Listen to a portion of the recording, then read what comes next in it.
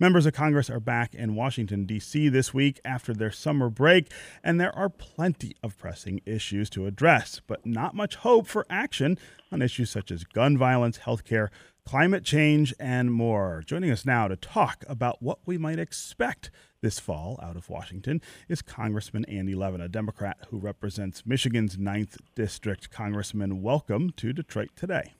Hey, Stephen, how are you? I'm good. How are you? Fantastic. Thanks. So in a recent tweet, you accused President Trump of running manufacturing into a ditch with his all-emotion zero-strategy trade wars.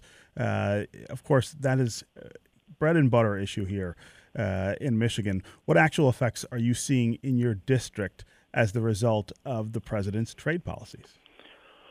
Well, we're seeing the beginnings, I'm very sorry to say, of a manufacturing recession, really, at least in our area. When you make durable goods, you have to have a long timeline. You have to have a strategy, plan out years, whether you're making final products or you're supplying to OEMs. And the chaos of the president's trade policy is really paralyzing manufacturing, and that plus the reduction in trade between the U.S. and China and the tariffs that the president is sort of shooting off scattershot around the world, it's all really chilling the manufacturing economy, and we're starting to see the effects, and it's not great for our area. In a lot of ways, Michigan is kind of the canary in the coal mine, I think, about when it comes to economic issues. We get it worse earlier than other parts of the country, and then I think stay in a little longer. Do you believe that these are signs of a coming national slowdown? I don't know, Stephen. I'm not an economist, but I do worry about it. The effect of policy on the economy is hard to pin down, and it takes some time. But we have been in the longest expansion ever, and there are many signs that a contraction may be coming. As you say, manufacturing and Michigan's role in that is often an early indicator of national problems. Really, what we can do as members of Congress, or what Donald Trump could do as president, is try to do everything in our power to help the economy thrive. And my worry is that he's doing just the opposite with all these tariffs on our friends as well as our enemies. I mean, you look at China. Wow, many of us have been so critical of the role China has played, but the way you could be effective about it is to gather up all of our allies in Europe, in Asia, Japan, Korea, get Australia, get all of our allies and come together and agree on a strategy to say, you know what, China, you can't steal intellectual property. You can't demand technology transfers in order to, kind of a ultimate pay to play in your economy. You can't manipulate your currency. And if the whole world is in agreement on this and goes to China, it would put a lot of pressure on them. Instead, we have the president's sort of TV show idea of governing, where tune in today to see what outrageous thing will boost ratings. And it doesn't really add up to a coherent China policy, I'm afraid to say. Where are you with the USMCA? You have some Democratic colleagues, including here in Michigan, Haley Stevens, who say that we need to bring that to a vote, this new NAFTA trade agreement, and they want to do it before the end of the year. Do you agree that we should do that? I don't think we should bring a new NAFTA agreement to a vote until we have one that is good. So I'm all for getting to yes. I'm all for a new agreement.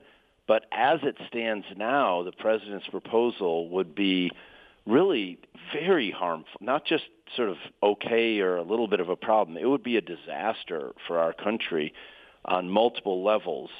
We have had 25 years of NAFTA, and the fundamental effect has been to massively increase the manufacturing of sector in Mexico. In autos, assembly, auto parts, aerospace, industrial bakeries, electronics, not just what we make here, but what people make in other places. People there are making $1 to $2 an hour, no kidding. Their standard of living has not gone up since NAFTA. Their wages have not gone up, and we've lost a ton of good jobs here. Mm-hmm. The new proposal would not really do anything to change that. Plus, it's way too weak in its environmental enforcement at this time when global warming is becoming finally such a national a crisis on the global radar screen. And also, the new NAFTA proposal from the president in an unprecedented way would lock in protections for biologic drugs in the U.S., Mexico, and Canada, putting a huge wet kiss for Big Pharma in a trade agreement. And when we're trying to reduce the cost of prescription drugs.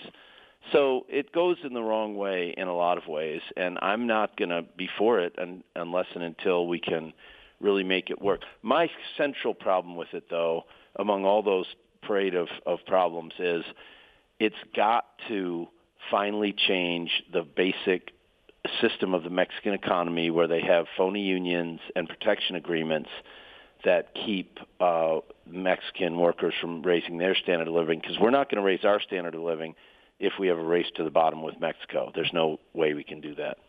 Talk about the things that you think are possible, though, to change in this USMCA given the makeup of government in Washington. I mean, the president is pretty proud of the proposal that is out there. Do you see an opportunity to make changes to it?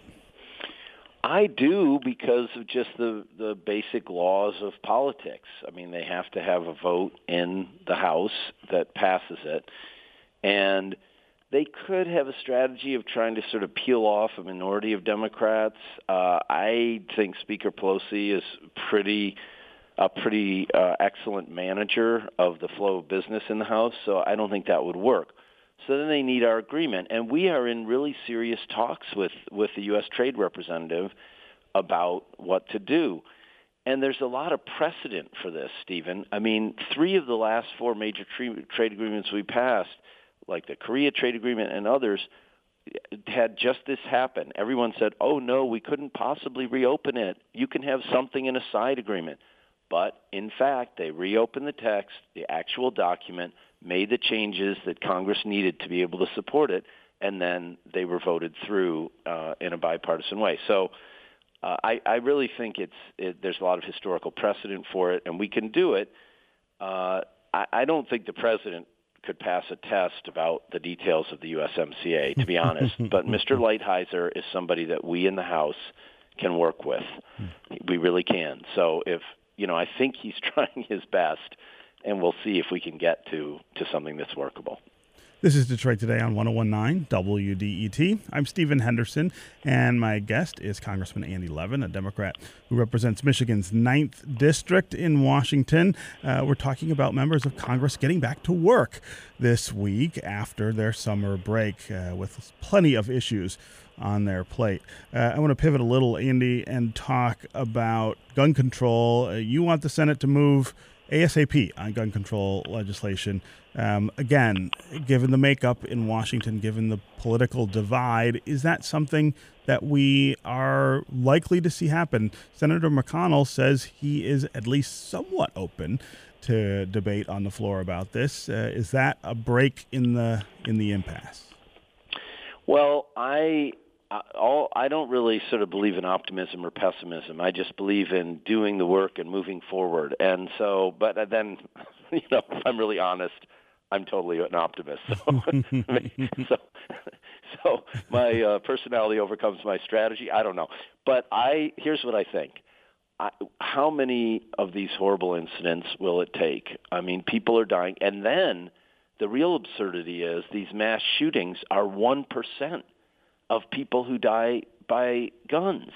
2/3 are suicides, and then the vast majority of the rest are people often in our cities who are killed, and nobody pays any attention to them. in gang violence or just stray bullets in disputes, kids and innocent bystanders being killed. So it is a huge public health crisis for our country, and I'm not going to stop working on it until we pass things. Here's why I'm somewhat hopeful. Not only are we pressing the Senate to act, but we are going to take further actions. We've already passed universal background checks. We've already passed a law to close the Charleston loophole to make sure the federal authorities have time to have all background checks be effective. Now we're going to pass a red flag law. We're going to take up bans on military-style weapons that don't have any business in hunting or protecting a house, and huge capacity magazines. We're going to keep moving in the House. And, here's the bottom line, Stephen. What are there? 23 Republican senators up for re-election. Mm-hmm. Mitch McConnell can sit there and be Moscow Mitch and do nothing and say, I'm the Grim Reaper. But at some point, I believe he's going to be under pressure from his own Republican senators who say, Mitch, I don't think I'm going to get reelected if we do nothing, if we just don't do our job. So I hope that those things add up and the Senate begins to move on this a little bit. Lord knows the American people are demanding it. The vast majority of Republican voters want these things passed. So, I'm a little bit hopeful. Okay. Andy Levin, Democrat, who represents Michigan's 9th District in Congress. Thanks very much for being here with us on Detroit Today. Thanks, Stephen. It's always a pleasure. Take care. We'll catch up with you soon. Good.